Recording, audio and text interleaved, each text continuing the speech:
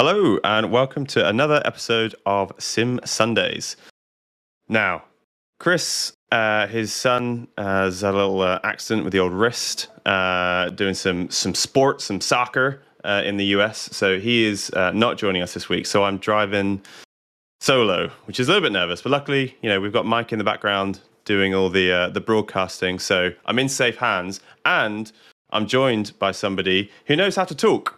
It is Chris Buxton, sim racing and real world motorsport commentator. Welcome to the show, Chris. I am honoured to be here. I've been really enjoying seeing how this series has grown in its very, very short lifetime. You've had some amazing people on the show so far. You've had a real life racing driver, you've had programmers for Assetto Corsa, and you invited me. I am a mere pleb compared to the people you've had on. And compared to you wonderful people at Gridfinder, I am honoured nonetheless. You are too kind. It always freaks me out when people say that they've watched or listened to the podcast because in my head, we're just doing this for just a bit of fun, and it's a podcast, a bit of a side project. We're doing it because we love it. And then somebody says, "Oh, I like the podcast." Like, hang on, what? You listen? Oh God. So that's always nice to hear. And yeah, we have had some absolutely cracking guests. We've been very fortunate. The sim racing community and the motorsport community, as you know, and we'll get into this, I'd like to talk about what it's like being part of the paddock and then also being part of the virtual paddock that you've more recently become a part of. But the motorsport community and the sim racing community is incredibly friendly, incredibly warm, incredibly generous. So when we've been reaching out to guests, literally everyone's been like, yeah, it sounds like a nice idea. Nobody's asked us, well, how many thousands of listens are you getting? Because we're like, 0.00. Like, I don't know. We're doing it because it's fun if you want to join us. So yeah, it has been a cool journey. I think this is maybe episode 10 or 11, perhaps. Anyway, less about Gridfinder, more about you. Chris, tell us your story. Now, I'm not going to leave the question there because that'd be incredibly unkind. For the first question in a 40-minute podcast, tell us the story of you, Chris. But I'd like to learn a little bit about the early days. And I kind of do this with a lot of guests because I'm always intrigued how somebody gets into the world of sim racing, right? Because it's so niche. There's not many of us around there relative to other esports or other hobbies. So I'm always interested to see how people went from what they did previously to getting into sim racing. Now, you've got a bit of a journey through motorsport, which is going to be quite exciting to hear about. So how did you first start your journey in motorsport generally? Like most people, I am a big fan of motor racing. Formula One was where I first got the bug for motor racing. We're talking... I'm quite an old bear. I was born in 1858 while coal was a major power source. No, I was, I'm born in 1980, so I'm 42 now. So I tend to be the elder statesman in the sim racing world. And I've been used to that ever since I entered it 6 years ago. But my fondness for motor racing started with Formula One back in the kind of Senna Prost era. And from there, I've just loved anything that could race. If it has an engine and can move, I'm interested in it. Whilst Formula One was my main area of focus, as the years went on, and particularly as my brother had started to buy older cars, like Mark II Escorts was his first car, so I then started to get a bit of a appreciation for classic machinery. But how I got into sim racing particularly, because I was a fan of motorsport, I would play games like Jeff Cramman's Grand Prix. Was kind of the first racing game rather than a arcade-based, Mario Kart. Right. Yeah. Sort of thing. But I would try most things with that had a form of racing in it. And I think Chris, who I say, it's a shame he isn't here, because I think in one of the previous episodes, I'm sure it was Chris that said that something he likes to do is a lot of time trialing. Yes. And I'm guilty of exactly the same thing. So how I started into sim racing links back to that, because I was a huge fan of Project Cars 1 and 2. Let's not talk about 3. No. Project Cars 2 has a bit of a cult following, right? It was even still. Even now, it's kind of got that sort of Assetto Corsa stamp on it that this will live forever. The community will keep this going. Yeah, but Assetto Corsa continues to evolve through its modern community and is still well supported by Kunos, whereas, of course, PCAST 2 never had that. So it could never stand on the same stage as AC. But I was just beginning to dabble with becoming a YouTuber. So I was starting to learn how to make videos.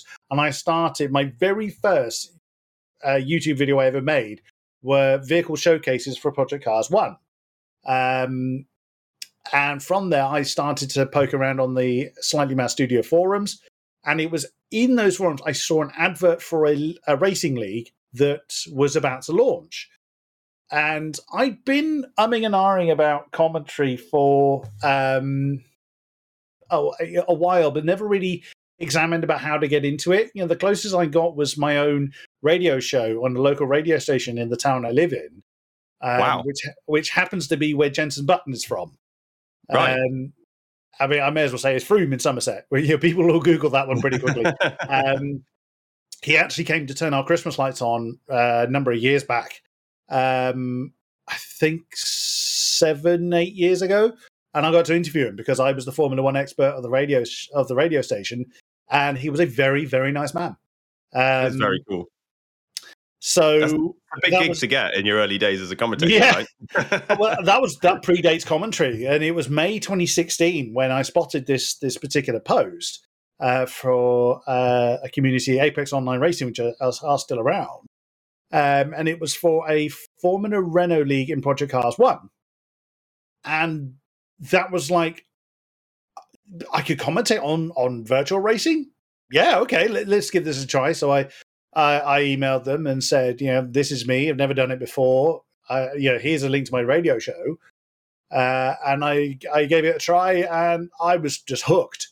I still remember I still have somewhere on my YouTube channel that first commentary. I cannot listen to it. It's, for me, it's, and I'm sure everybody is like this when you've done an art for a number of years and you go back to where you start, oh God, it's I can't listen to it. It's horrendous for me.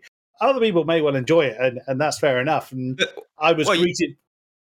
Yeah, I was just going to say, because you didn't come from like a completely inexperienced background. You had a radio show, right? So it was commentary for the first time, but it wasn't broadcasting for the first time. And actually, you dabbled in YouTube as well, right? So how was the first commentary gig you did? How did it feel different to the other things that you'd done? Well, everything else was always pre-planned. The radio show was always a post-event script, essentially. So I was reporting on events that had already happened, and of course, the YouTube stuff, you edit it to. Although I never actually, with the very first videos, I did edit them, but then I started making series, actual sim racing series, and they were just recorded and uploaded. I never, as I wanted it kind of raw. I wanted that warts and all kind of feel for that series. Yeah. And I carried that on for several years. So the commentary was live, and that was a very, very different discipline that I wasn't used to. I'd never been in that situation before. I'd interviewed people, yes, which is obviously a live situation, but that was a rarity. And suddenly I'm put in a position where your entire focus has to be on lots of different things. In an interview, you have a set amount of questions, or you have a schedule to follow, and you react to responses from your interviewee. But your focus is only on one place. It's on your write all this down. I'm just going to make some notes here. Whereas commentary, you're focusing on the action you can see. You're focusing on the tower to see if there's position changes. I was totally naive. I thought, let's give it a go, see what happens. I was knackered after the first one. I was exhausted. I remember I sort of sat there like that for about 10 minutes. I thought, I need to go to bed. It was like 8:30 in the evening, and I was exhausted. But I was hooked. I was, for the first time, I thought, again, like a lot of people, I kind of, my working career was never anything exciting. It was customer service based. So I'd had a number of years of what I call vocal presentation. I knew how to talk to people. So that's where I had a bit of an advantage to commentators that have gone straight into commentary from a very young age, that haven't had that life experience behind them that I have. So I knew how to talk, which sounds like a bit of a strange statement. Everybody talks. but not everybody has that kind of vocal presentation skill, that interpersonal skill that enables them to be a good commentator. And I started to realize I had that skill, but I found that was my direction. I suddenly had a focus. But I'm a family man. I have 2 children. I did then. So finding that work, commentary, family life balance was very difficult. And initially, I did what a lot of very new commentators do. I was like, yes, I'll commentate on everything. And one, I burnt out really quickly, and that's not a nice feeling. But of course, it was creating difficulties at home because I was using a lot of time away from my children who were very young. Yeah, they're 12 and 8 now, but of course, 6 years ago they were 6 and 2. So, and my children are special needs children, so it's not like I can just leave them to play in the corner. These days, more I can because they're older, but back then I absolutely couldn't do. So it was a difficult balance to strike, but I've been very fortunate in my commentary career that my commentaries have very, very largely been well received. So I knew that not only did I enjoy doing it, but I actually had a talent for it. I'm not someone that's very good at doing the whole "look at me, I'm wonderful." I can't do that. That's just hard.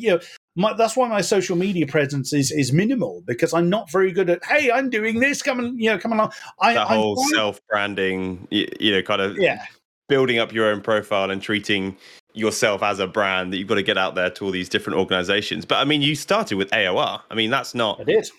Sim racing since then has become huge, and now there's thousands of these communities. So, a lot of commentators will start with a community with, say, 30 or 40 drivers, and not very many people, if any, watching those races in order to kind of cut their teeth and create their show reel. You kind of went straight in with AOR, which I suppose, A, because you had that experience and that talent, but B, because it was, in some senses, perhaps the right place at the right time. Sim racing was just taking off, and commentary was becoming like a thing that people needed, right? Yeah, it was very much in its ascendancy at that point. I started in the Project Cars arena, and then I was asked at some point along the road to do their Formula One side, which was their big ticket item. That was what made AOR was the place to be for F1 drivers wanting to compete with the best. Very much WOR and PSTL more have that title now, but back then it was down to AOR.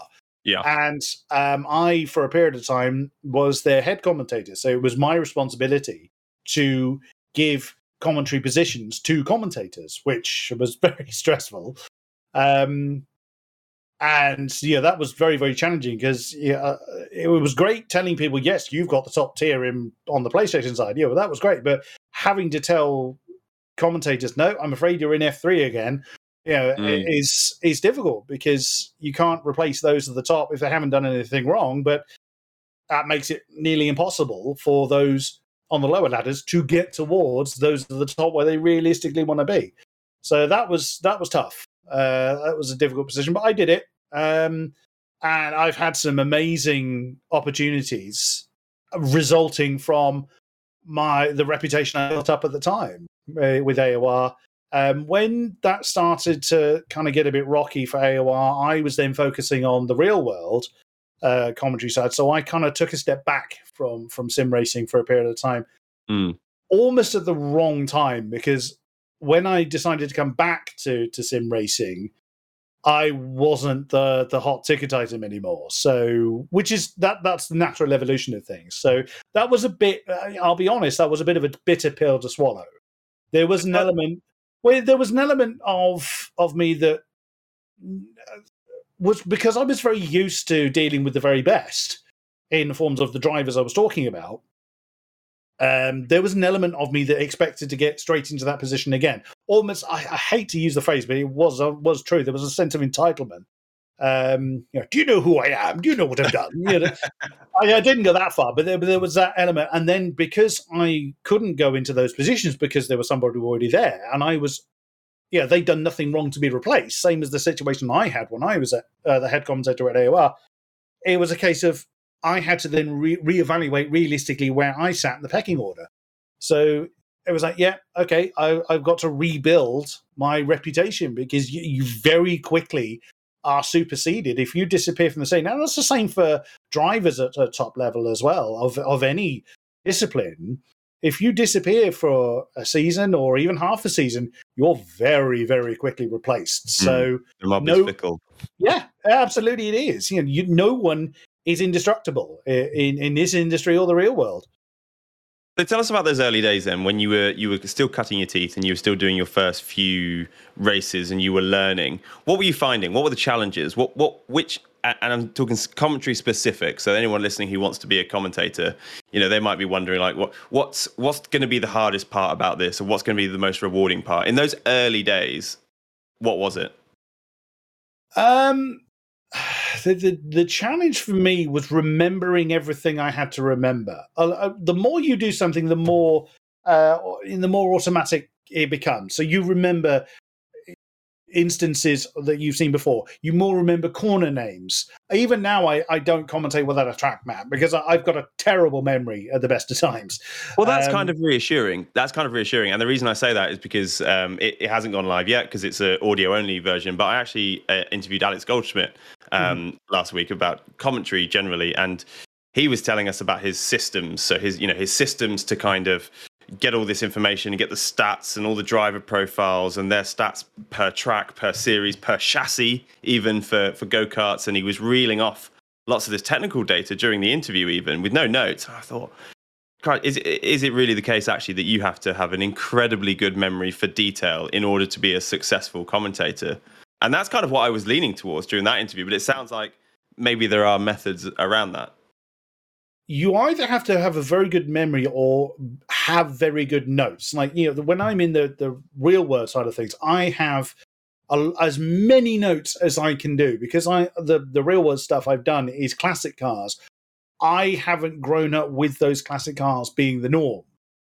We're talking 60s and 70s cars that predate even me. So I don't know the intricacies of an MGB or Triumph TR4. Whereas I'm much more familiar with a Volkswagen Golf, or Sierra Cosworth, things like that. They're more familiar to me. But so I make up for the lack of experience with information. So as many details as I can find on drivers, previous results, and things like that. So I don't have to rely on because my memory is awful. So I have a lot of notes. Even if I don't end up using 85, 90% of them, I feel more comfortable doing what I do when I have that backup behind me. Yeah. I'm more nervous if I don't have that preparation there, and it shows in the performance I give. But there's a balance, right, with commentary, and this is only from the perspective of an observer. That you have, there's kind of a balance to be struck between being very data rich in what you're delivering and remembering to tell the story of what's actually happening on the screen, right? So most of the data that you'll have prepped, the very nature of it being prepped means it's happened in the past. And so if you're talking about it, you can't be talking about what's happening on the screen at the time. So that you must have to make decisions all the time about like, right, am I going to talk about this battle happening here, or is it a bit of a lull and I'm going to talk about the guy out front and this is his first time out front in how many races? Or you must be constantly trying to make these decisions. That becomes instinctive with experience, but yes, early on you will make the mistake of burning up what information you've got and suddenly finding yourself with nothing to talk about. Right. Yeah. Every new commentator will do that. Experienced commentators will do it. One of the most difficult commentaries I've ever done was in I think it was 2018 or must have been 2019 Challenger Series for Formula One, where there was no race. It was 45 minutes of filling in, and no race actually happened. And that was because it was Xbox Live were just having an absolute horrendous day. Every time we went to launch the lobby, it failed. So me and my counterpart, Justin Sutton, who I love working with Justin, because we'd both been in the industry a while, we had an amount of things to talk about. But we both admitted if that had gone on any longer, we were out of stock. You'd have dried up. Yeah, we'd have ended up talking about what we had for breakfast that morning. We were out of out of that kind of mental stock of information you use to fill in with. Yeah, But I think some of my favourite commentators are the Radio 5 Live commentary for Formula One with Jenny Gow, Jolyon Palmer, and Jack Nicholls. And the reason it works is because they are telling a story, and that you can really tell that they're just enjoying the event together whilst they're talking about it. And I remember I was actually on holiday, so I can remember this so vividly. But I was on holiday, and I remember which Grand Prix it was. It would have been last year. It would have been about September, and there was a red flag. And the red flag went on for ages, and they would just went off on one, and they would start talking about each other's like favorite types of cheese based like from the region where they were. But it was so incredibly entertaining, and I remember listening just with this sense of awe that these are race commentators. People are here to hear the story of the race. There's no racing happening. And yet I am quite happy listening to these guys just talking utter nonsense for 45 minutes, and every now and then kind of dipping back into an update on what's happening kind of around the track. It's an incredible skill, especially overcoming that sense of stage fright, right? If you're booked to talk and you can't think of anything to say, then there must be a moment of panic. How do you overcome that? Not easily. That's something, again, it sounds like a cop-out answer, but it's experience that takes you through those sort of things. And you will have them. Any new commentator, anyone new to any kind of presentation role, whether you're public speaking, commentating, whatever it is, you will have situations where you're stuck and your brain just goes, meh. Just gives you nothing to say. And you've still got however long of your broadcast or whatever it is you're doing. You still have a time to fill.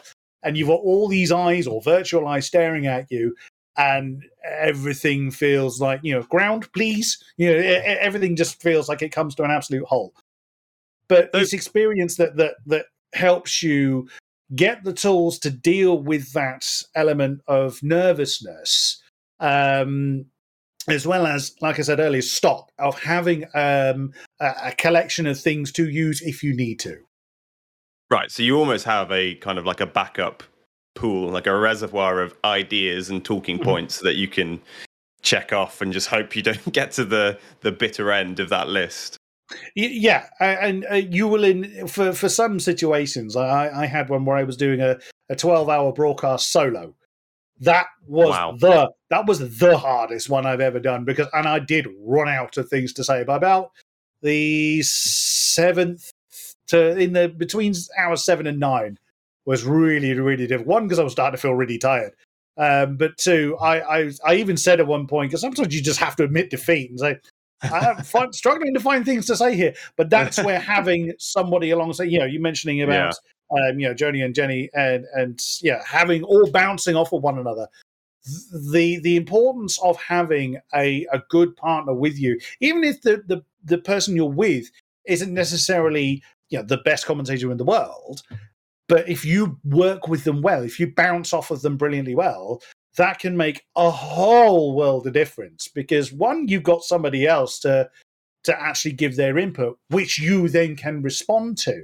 But exactly as you would describe it, you end up with moments where you're just being jovial with one another. Because you're there to entertain, right? You're there to entertain. Although the commentators, from a purist sense, might consider that we have a duty to tell the audience exactly what's happening in the race.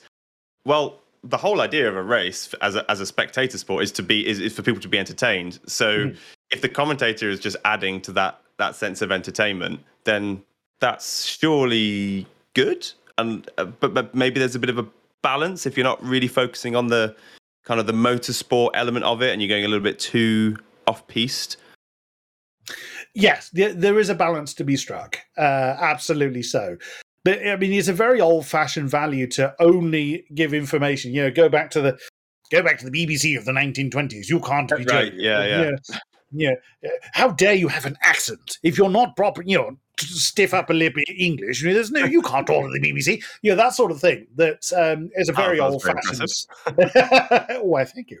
It's a very old-fashioned value, which, if that works for you, and there's another important element of commentary, is your own style.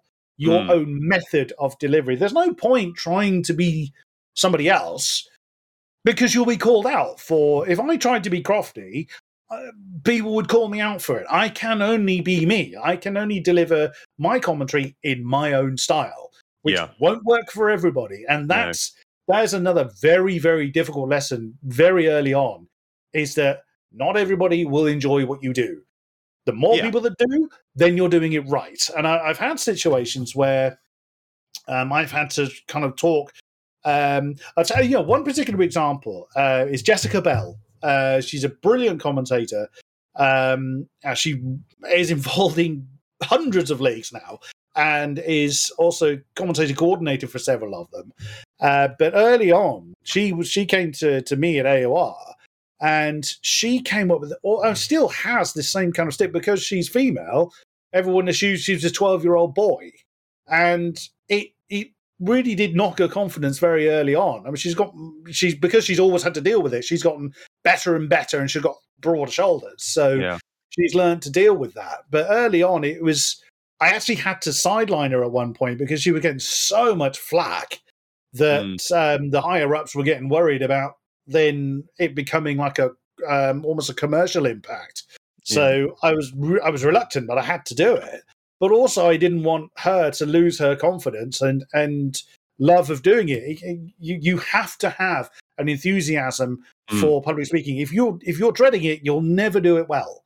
Well, that brings me on to a point specifically about sim racing commentary, which is, I suppose, unlike real world motorsport commentary, and we'll get onto that and how you got into that in a second. But with sim racing, if you're brave enough, I suppose, to have the chat up whilst you're commentating, then you're going to receive instant feedback on your performance. That if you, I don't know, let's say you went to your local 750 Motor Club series and you were commentating the Clios or whatever, and you're up in your tower and you're just commentating, talking around, you're not likely to see no one's going to come up to the commentary box and be like, I don't know what you're saying about that, or that was boring, or what are you on about? Like, it just doesn't happen, right? So you're just kind of broadcasting out into the air, and there's no real direct feedback. Whereas with sim racing, especially some of the bigger leagues, AOR, WR, PSGL, they can have 1,000, 2,000, 3,000 people in the chat. If you say something or you make a mistake, you're going to know about it straight away.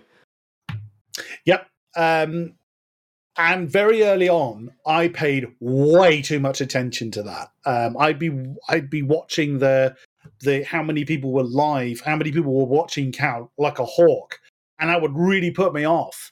I only ever did that on my very first broadcast, and when it would dip, I would start to panic, thinking, "Did I do something wrong? What was it? Was it me?" And I thought, "Why am I doing that? Why the hell am I doing it?" Do not do it. It will do you no good to watch the how many are live. Have a look at it at the end to see how many people were there. If there were 3, fine. It doesn't matter. If you're doing something you love to do, that's the biggest part, because then you will deliver the best performance you can. If you're enjoying what you're doing, it's not a waste of time. People, you'll always have detractors. You'll always have haters. I've had them, fortunately for myself, very few times. But I've had people saying, "What the hell are you saying?" And sometimes that's made me, when I start to overthink that, and I'm very guilty of this, my performance suffers. If I see a negative comment in the chat, I overthink it. I do. I don't have a very thick skin. Better than I was at the beginning.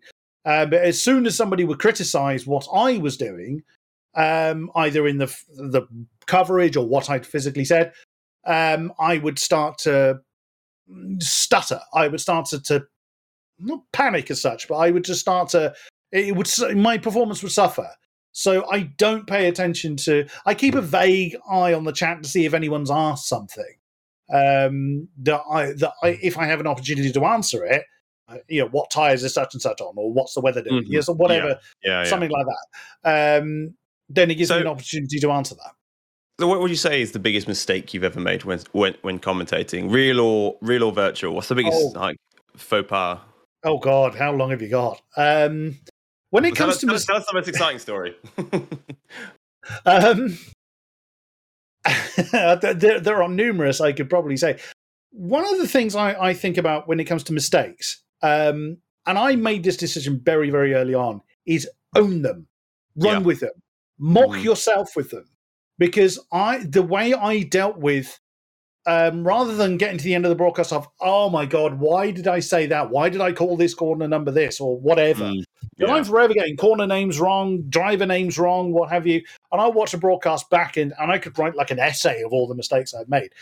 Run with it. One, you can't do anything about it because it's live, and if it's edited, then that's a different matter. But generally, they're live. You can't do anything about it. Run with it. You know, and this is why I'm convinced that the kind of the stats, the figures, the facts aren't the most important part of the commentary. The enthusiasm and the story is the most important bit. So, Murray Walker, very famous commentator. Everyone loved him. He had so much energy and passion, but arguably made a lot of mistakes, whilst he was commentating. Would get cars wrong, drivers wrong, corner numbers wrong, wouldn't know what tyres people were on. But it didn't really matter because you were listening along and you had a massive smile on your face because the guy was enjoying it so much.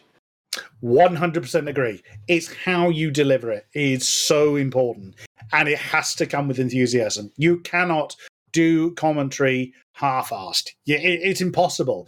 If you're not into it, the audience will know it because they're coming into turn one. Oh, what a great pass. No one wants to listen to that.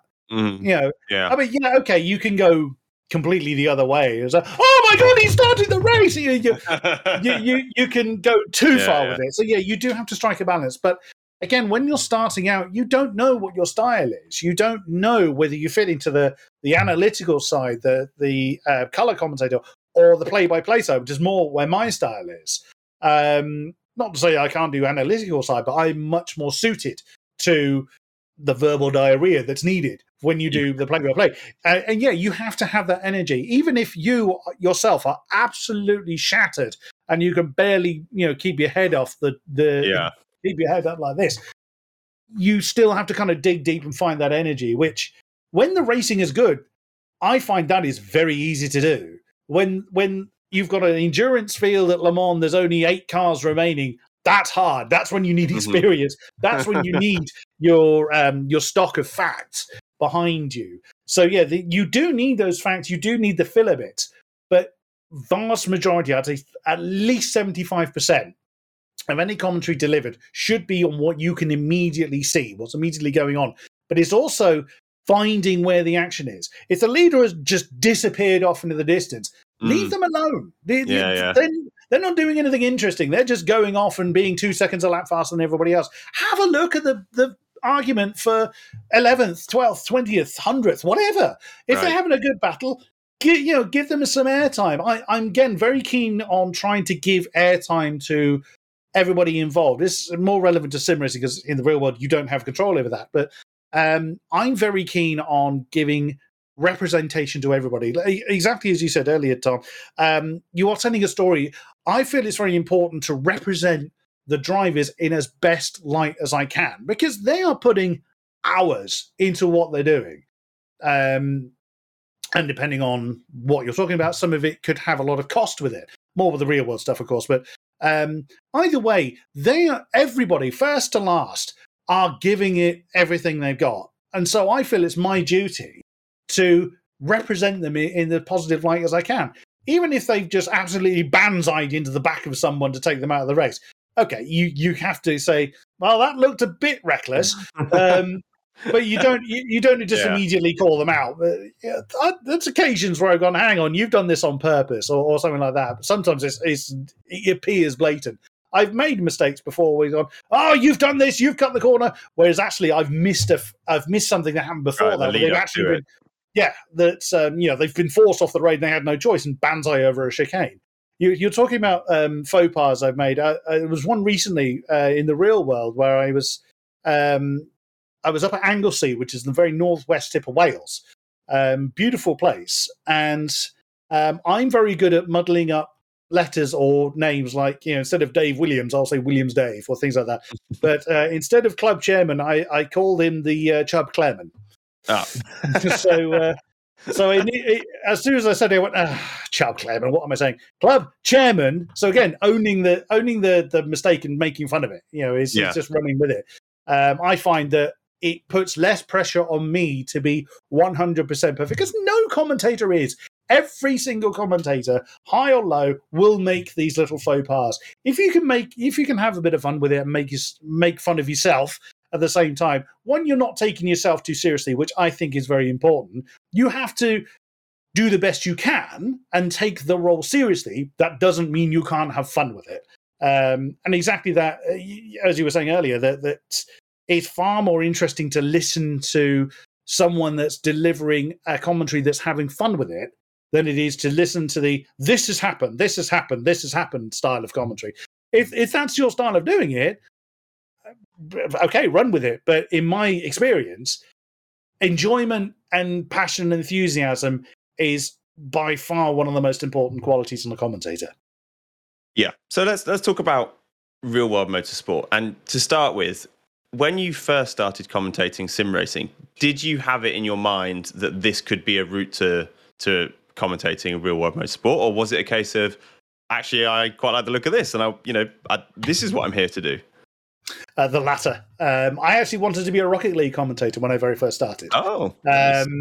Because I was big on Rocket League at the time, and I did do some Rocket League commentary for Gfinity. Did get to talk about some of the best in Europe for some of the Gfinity series that was going on at the time, and I delivered that in very much like a football commentator would do it.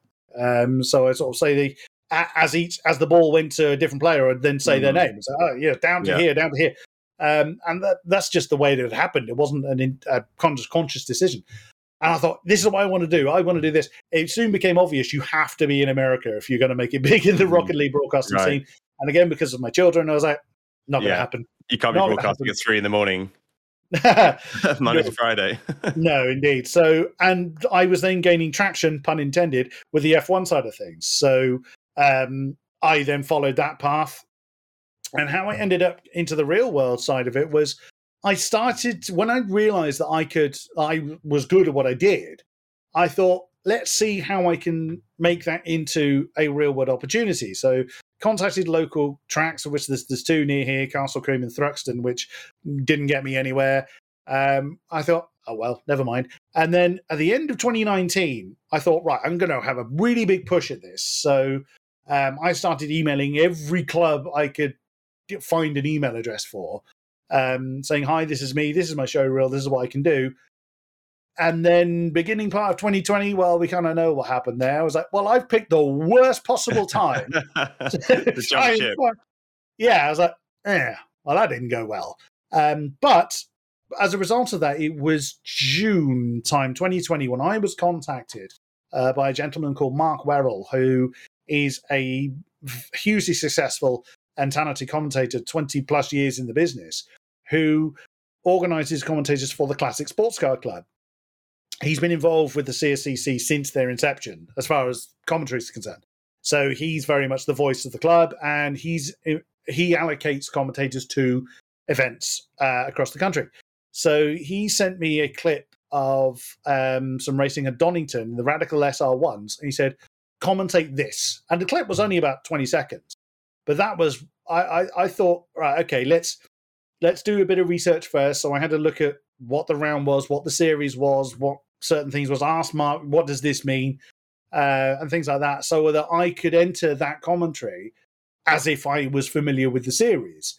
So, sorry, just to interrupt here. So, because I want to break this down, because if one of the reasons that I was really excited to have you on is because we have so many people in the Good Finder community who are trying to become commentators and broadcasters, and so I know that they'll get a lot from this episode. And I think this is news to me, right? So this might not be news to a lot of people, but is that how you interview for a commentator's job in the real world? You get sent a silent clip and get told, right, commentate on this. That's almost like a live audition. Is that normal? It was normal for this particular situation because I had no real life commentary basis to base my performance on. Yeah.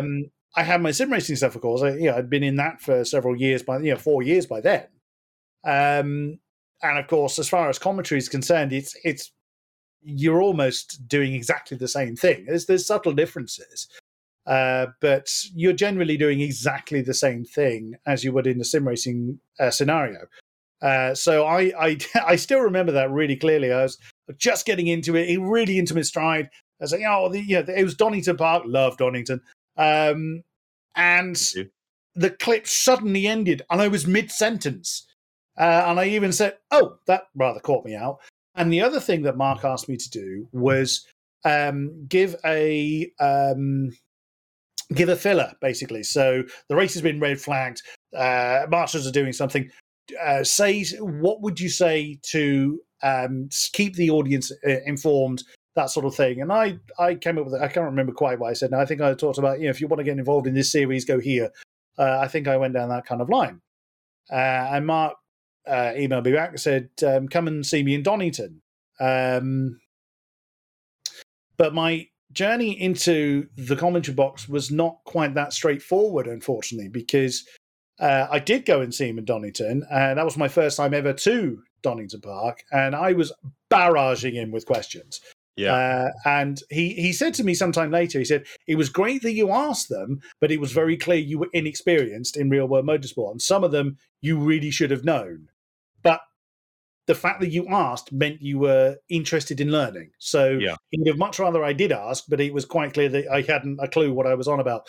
But I knew I didn't know what I was on about, because all too many times he's had situations where people think they know what they're talking about. And because I've come from a customer service background, I know that feeling all too well, where someone's described a problem, you know what the issue is, but oh yes, I've done this, and you think that's got nothing to do with your issue, sir. But you can't say that.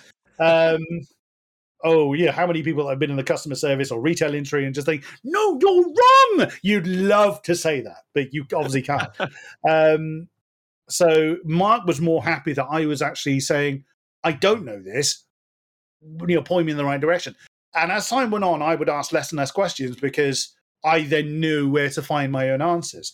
So my very first commentary was in before I talk about that, I had a rather unfortunate happening in 2020 where a very dear friend of mine, very dear school friend of mine, actually took his own life, which was a complete shock. And that happened in September 2020, just as I was potentially starting this journey. And something that you may have ascertained from my YouTube channel, what have you, that one thing I am a huge advocate of is mental health. I've suffered a number of mental health problems myself over the years, which might come as a bit of a surprise to some people because of being a commentator, being a more public figure. You just assume extrovert. You assume exactly. Totally and God, there's a whole different show about how the difficulties I faced and overcoming introversy to do what I do. But that's not for this particular show. But I had that weighing on my mind when I was trying to find a new path. And that led me down a very dark rabbit hole that I didn't know I was even going down. But my very first commentary was in Thruxton. It was due to be in Snetterton in 2021. But COVID, again, aggravated the racing calendar. And racing started the day after I was supposed to be in Snetterton. I was like, oh, really? Couldn't you have made it a week earlier?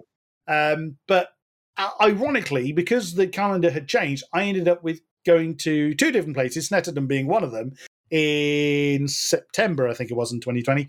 The other one, the first one, was March of 21, in Thruxton, which is one of my local circuits. And I loved it. I was wandering around the paddock, speaking to everybody. It was really, really friendly. And you'll appreciate this, Tom, but when you're in that kind of club racing surroundings, there's a lot of camaraderie. There's a lot of support available. And, of course, I didn't know who anybody was, and no one knew who I was. They were thinking, who the hell is this fat idiot wandering up to us having a chat? But as soon as I said I'm part of the commentary team, everybody was happy to have a chat to me, which was wonderful. I've had so many lovely, lovely chats. But things got very difficult for me in 21, where after my friend took his own life, it all came to a head when I had I basically had a breakdown in June, July time, and that following that made me realize quite how bad I'd got. Mental health, physical health wise, I was eating myself into a grave. I mean, I'm a very big guy because my vice is food. I don't smoke, I don't drink, so I go for food. So that made me sort of realize, no, I need to do something about this. And I then started to kind of get back on my feet a little bit. And then in October of last year, I had a stroke. I actually had a mini stroke.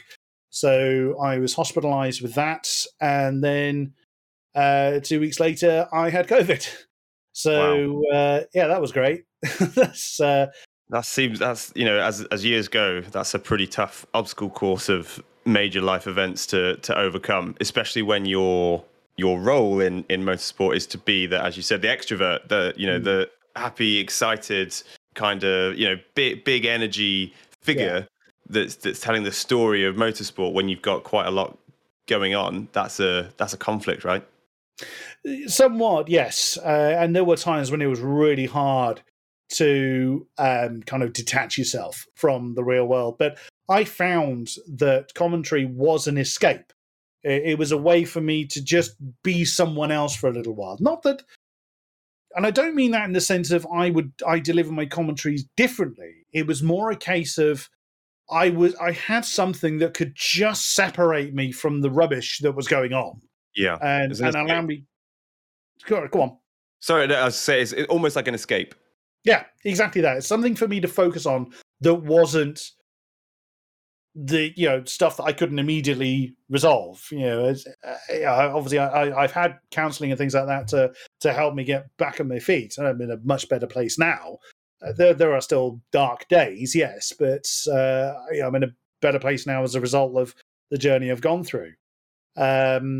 But commentary actually was a bit of a help because, like I say, it gave me an avenue to do what I love to do away from what was really impacting me at the time. So after having COVID, I've since then done a few other things for other than Classic Sports Car Club. I did a bit more presenting rather than commentary, which for me is dead easy. Which again might sound counterintuitive to some people. But you're on camera for 5 minutes. You then get to watch the race for a while, and then you're on camera again for another few minutes, and round you go. So if you're used to commentary, presenting is a doddle. It's just a very short sidestep. So what were you presenting?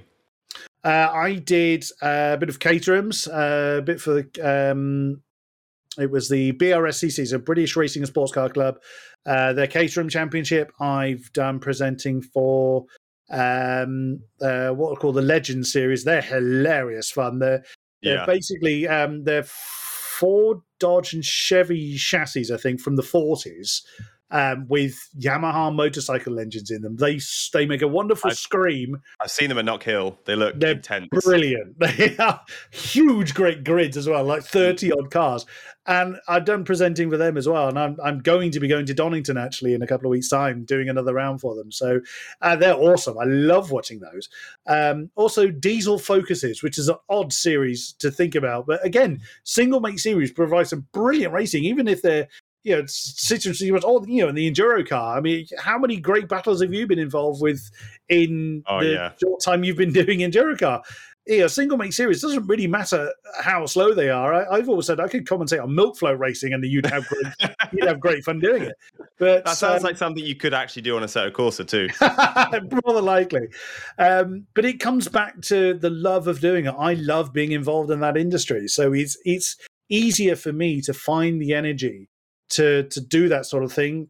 It's very easier to do something well that you really enjoy doing. Yeah, no, 100%. And so tell us about the how you kind of prepare differently or present differently if it's sim racing or motorsport. Is it largely the same? All the concepts are the same, or do you take a different approach? Presumably, so not to put words in your mouth, but actually in sim racing, maybe you actually have more data, bizarrely, than if you were at, say, up the tower in Donington or Cadwell Park. It depends. As far as how you prepare in a very similar way. You find out who and what and where. So you try and find out who you're talking about, which if you've been involved in a championship series, like like what I do for PSGL, they're the same drivers week in, week out broadly. So I know about them. I know, I've commentated them on several series, etc., etc. So I know who they are, where they are, know about the track that you're talking about, whether it's Snettington, Donington, Knockhill, Cadwell, whatever. Understand the intricacies of the track. So a track, and understand how the cars, so the what element, how that will attack a track that you're at. So take the Enduro car, for instance. That thing is going to be flat out almost everywhere. But you take something like that to Cadwell Park, the car's going to work very differently than it will. You're telling me. So between Cadwell and Donington, you attack those very, very differently. So it's understanding how those cars react differently. But relate that more to like Classic Sports Car Club, where you have a different mixture of cars. You've got, in some series, you'll have like BMW, Lotus, TVR, very different cars. You could easily have a 4.7 litre growler being chased by a 1.8 litre screamer of some description. It's understanding how the different machinery can behave on a track. And that's the same sim racing as it is to the real world. If it's a single spec series, like, obviously the Formula One stuff, they're all the same. So you have less of that to worry about. But it's like I say, it's understanding the who, the what, the where, and almost the why. But it's it's the what. What is racing, where it's racing, and who is racing it. You approach those the same way, real life and sim racing. The differences more come in how you deliver it. So in sim racing, you either have direct control of the cameras, like when I do my F1 stuff.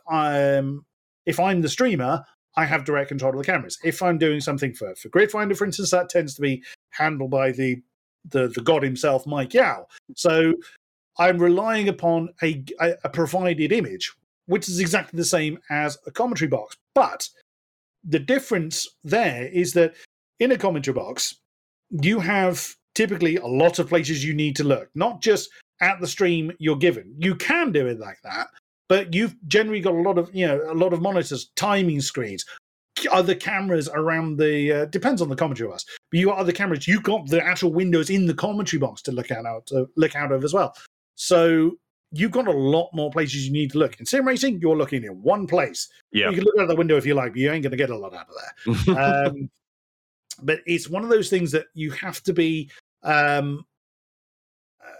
You have got to be a bit more on the ball to use all of the tools available to you, because they're delivered to you in a bit of a different way in the real world as they are in sim racing. Yeah. There's still lots of places you can look.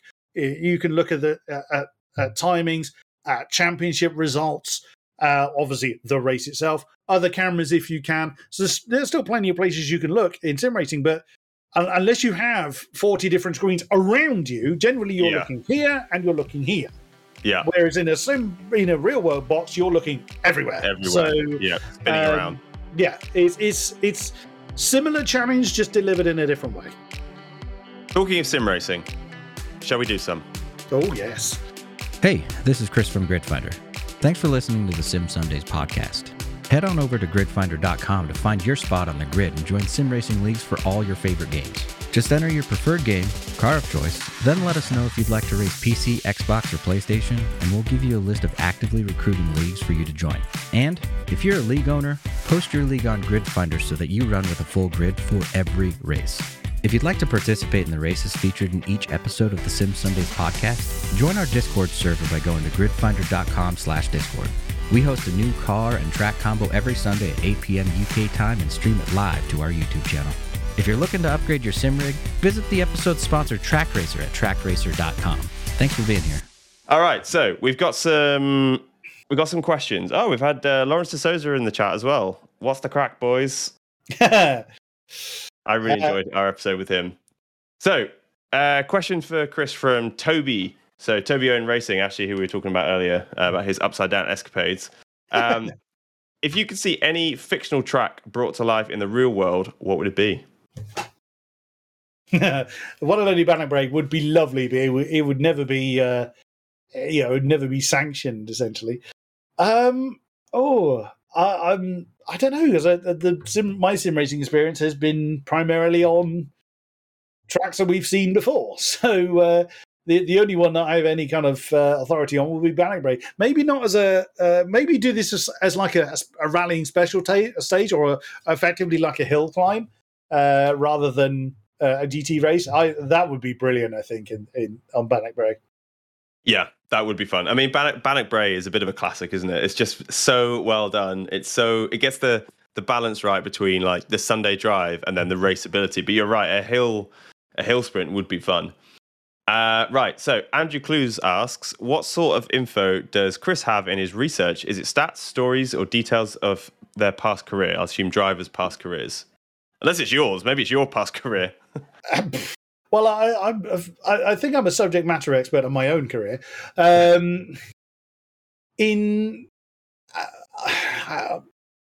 sim racing wise, I've seen both. It's kind of a mixture of the three.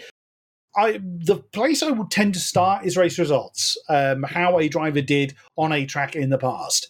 But that never really tells a whole story. You could see that someone DNF'd in a particular race, but it doesn't tell you why. Maybe they made a mistake. Maybe their car let them down. Perhaps somebody else took, their own somebody else's incident took them out. You can't rely on just results. Having them is useful. You can say, okay, this driver struggled here last time, or this track was unkind to them, something like that. Finding out something about them, a story or a fact, is really, really good to have. In wandering around the paddock and speaking to drivers, I love doing that. It's so much fun to get to know them on a more personal level.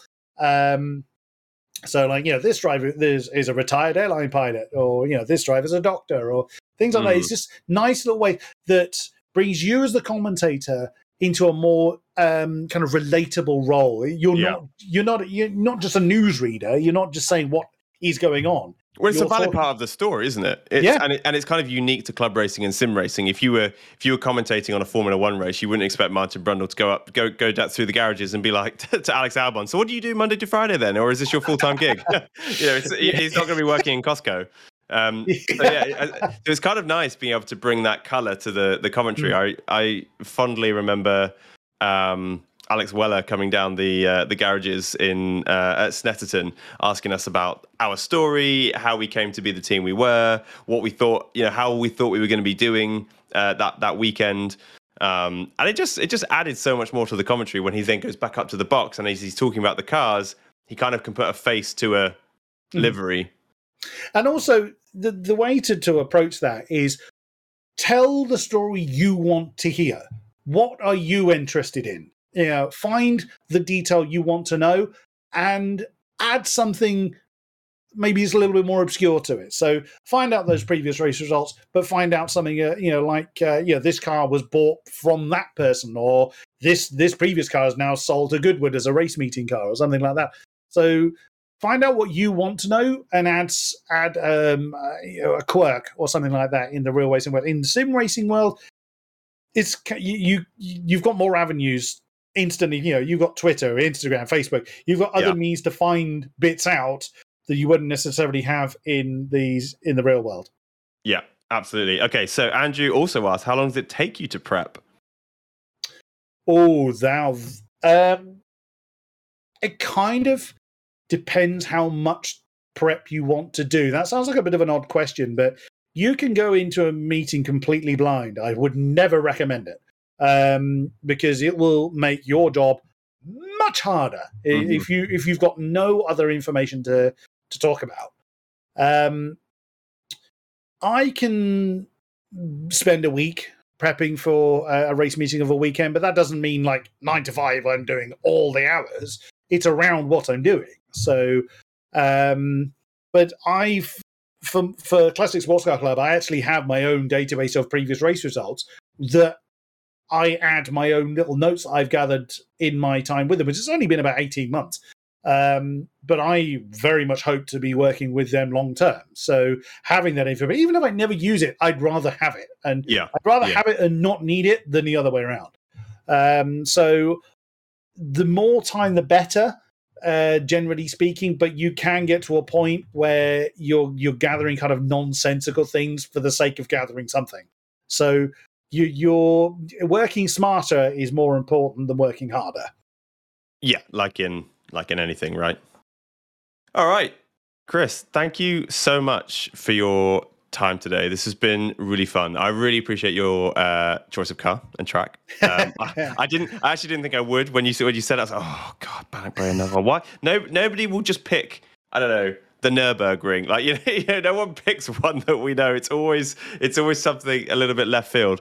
And actually, I'm really glad that was the case because that was fun. And I think the GT40 around Bannock Bray might be my new. I'm just going to go and chill out and do some sim racing combo. It used to be the Nordschleife any GT3. Now I think I might try some of the old classic cars. I kind of started airing that way after the GP Laps episode last week. But thank you for your time and thank you for sharing what you shared with us about your mental health. Obviously, it's not an easy thing to talk about, but I know that lots of people were affected by COVID. And a lot of people will have got into sim racing during that time, and so we'll probably relate sim racing with those times in their lives. So I'm really hoping this episode is useful for upcoming commentators and sim racers who want to get into the world of broadcasting, be it esports broadcasting, sim racing broadcasting, or real world motorsport. So thank you for all the insights that you've given.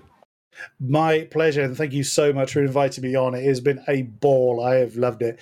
And if anybody wants to find me, have any questions or ask any guidance, please do. I'm all for sharing knowledge, and certainly with the mental health is something that's very dear to my heart. It's something I've always wanted to kind of promote a positive image about. It's particularly difficult for a lot of men to seek advice in that sort of thing. So it's talking about it is a very difficult first step. So come and find me. Come and have a chat. Where can people find you, Chris? Easiest place to find me would be on Twitter at KingKodiak_UK. I've been King Kodiak for a very long time now. That was one of my questions. I forgot to ask. What's the story? Right, we're short for time, so in 30 seconds, what is the story behind King Kodiak? My original online name was Munchie19 because I was 19 years old when I first got online, and no one took me seriously. Funny that. Shocker. So after browsing through a thesaurus, I found Kodiak, which is actually a bear. It's a very big brown bear based on Kodiak Island, which is off the coast of Alaska. But a lot of people had Kodiak back then because it was a mech in MechWarrior 2, I believe. So a friend of mine thought of King Kodiak, and it's stuck ever since. And it's been there since about 2001. Nice. Well, that is far more creative than mine, which is just my initials and my name. Brilliant. Thank you very much for your time, Chris. I really appreciate it. And if you want to listen to this, to any of our podcasts, you can go to Spotify, Apple, or Google Podcasts, and you can find little snippets of the podcast on our Instagram and Facebook and Twitter, all at GridFinder. And thank you to Track Racer that sponsored the podcast and provided us the sim rig that I was racing in tonight, even with the force feedback, the direct drive force feedback I had going around the Bannock Bray with GT40. That thing is rigid. So thank you very much, Matt, and thank you for the episode you gave us a few months ago. That is everything. I think I've ticked everything off of my list. Brilliant. Thank you very much, Chris. Really appreciate it, and we'll catch up soon. Thank you very much. Look forward to it.